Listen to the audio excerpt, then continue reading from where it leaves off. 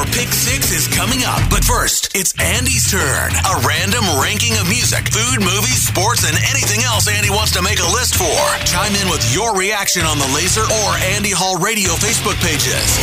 It's Andy Hall's Pick 6 on Laser 103.3. On this day in 2014, the world lost one of its most recognizable voices, radio host Casey Kasem, at the age of 82 following a long battle with Parkinson's disease. The Hall of Fame broadcaster became world famous for his American Top 40 radio program, which he hosted for several decades, but also dabbled in lots of other creative endeavors like acting and, not surprisingly, voiceovers, where he supplied the sound of Shaggy of Scooby-Doo fame, among others. Today, in honor of Casey, I give you my Pick 6 radio personalities of all time. Beginning with number 6, Dr. Johnny Fever, perfectly portrayed by the great Howard Hessman. Hey, I never said my favorites couldn't be fictional. WKRP in Cincinnati was a little before my time, but fortunately, syndication ensured my ability to catch up once the radio bug hit me, and I started watching the show. To this day, nothing on TV or the big screen has come close to capturing what it must have been like to work in radio in that era. Those that did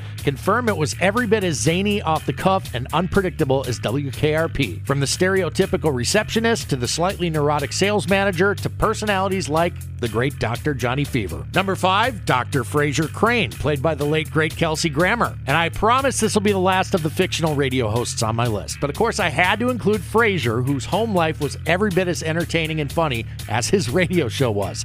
Intentionally, or, as was the case more often than not, unintentionally. If it were a real radio show, I would have listened. Great voice. Mediocre advice. But those that grew up in the era of Cheers, of course, loved them some Dr. Fraser Crane. Number 4, Art Bell. If you didn't grow up listening to Coast to Coast AM late at night, I actually feel bad for you. One of the most entertaining shows to have ever graced the airwaves, Bell's picture-perfect delivery was a big reason I listened for hours on end. Of course, the subject matter and the callers were the true stars of the show. Conspiracy theories, UFOs, the Illuminati. It's probably my all-time favorite show from back in the day. Number 3, the aforementioned Casey Kasem.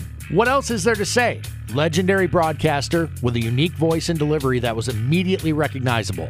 I've always said the greatest compliment you can give any radio guy or gal is to recognize them not by face, but by voice. In my opinion, there is no higher compliment. Of course, with Kasem, the face was almost equally as important as the voice. That happens once you become world famous and you can no longer hide your mug behind the mic. Number 2, Wolfman Jack. Disc jockeys were larger-than-life personalities in his era, so in order to stand out from the crowd, one needed to have a hook or gimmick. For some, it was an over-the-top vocal delivery. For others, it was over-the-top content. And for Wolfman Jack, it was all of the above and more. Nobody sounded like him. Nobody could work records like him. Nobody could go toe-to-toe with one of the all-time greats in radio. And there will never be another like him, though many have tried. Now, before I unveil the best of the best, a quick word. There are a number of talented broadcasters I purposely left off my list. And I left them off for the same reason: politics. If you know anything about me, you know I believe politics is the last thing you want from someone like me at the station I work for, so I just don't go there. And I won't here either. Now, buy me a drink or two when I'm out sometime, I might share my thoughts on some of these matters. But here, best to steer clear of those guys, as great as they may be. Okay, on to number 1. Of course, it's Howard Stern, the king. And we're lucky enough to be living in an era where he's still a big presence, even if it's subscription-based and not terrestrial like it once was. There's no denying Stern's contributions to radio have been immeasurable. The amount of personalities he has inspired over the course of his career is immense. Striving for authenticity is job number 1 for a radio host, hoping to capture an audience for any amount of time. The trick is to balance that with something entertaining enough to keep them around. Stern excels at both, and the resume speaks for itself. What do you think of my list? That was Andy Hall's Pick 6. Looking for your thoughts and opinions on the Laser or Andy Hall Radio Facebook pages. Stay tuned. Your Pick 6 is coming at the top of the hour on Laser 103.3.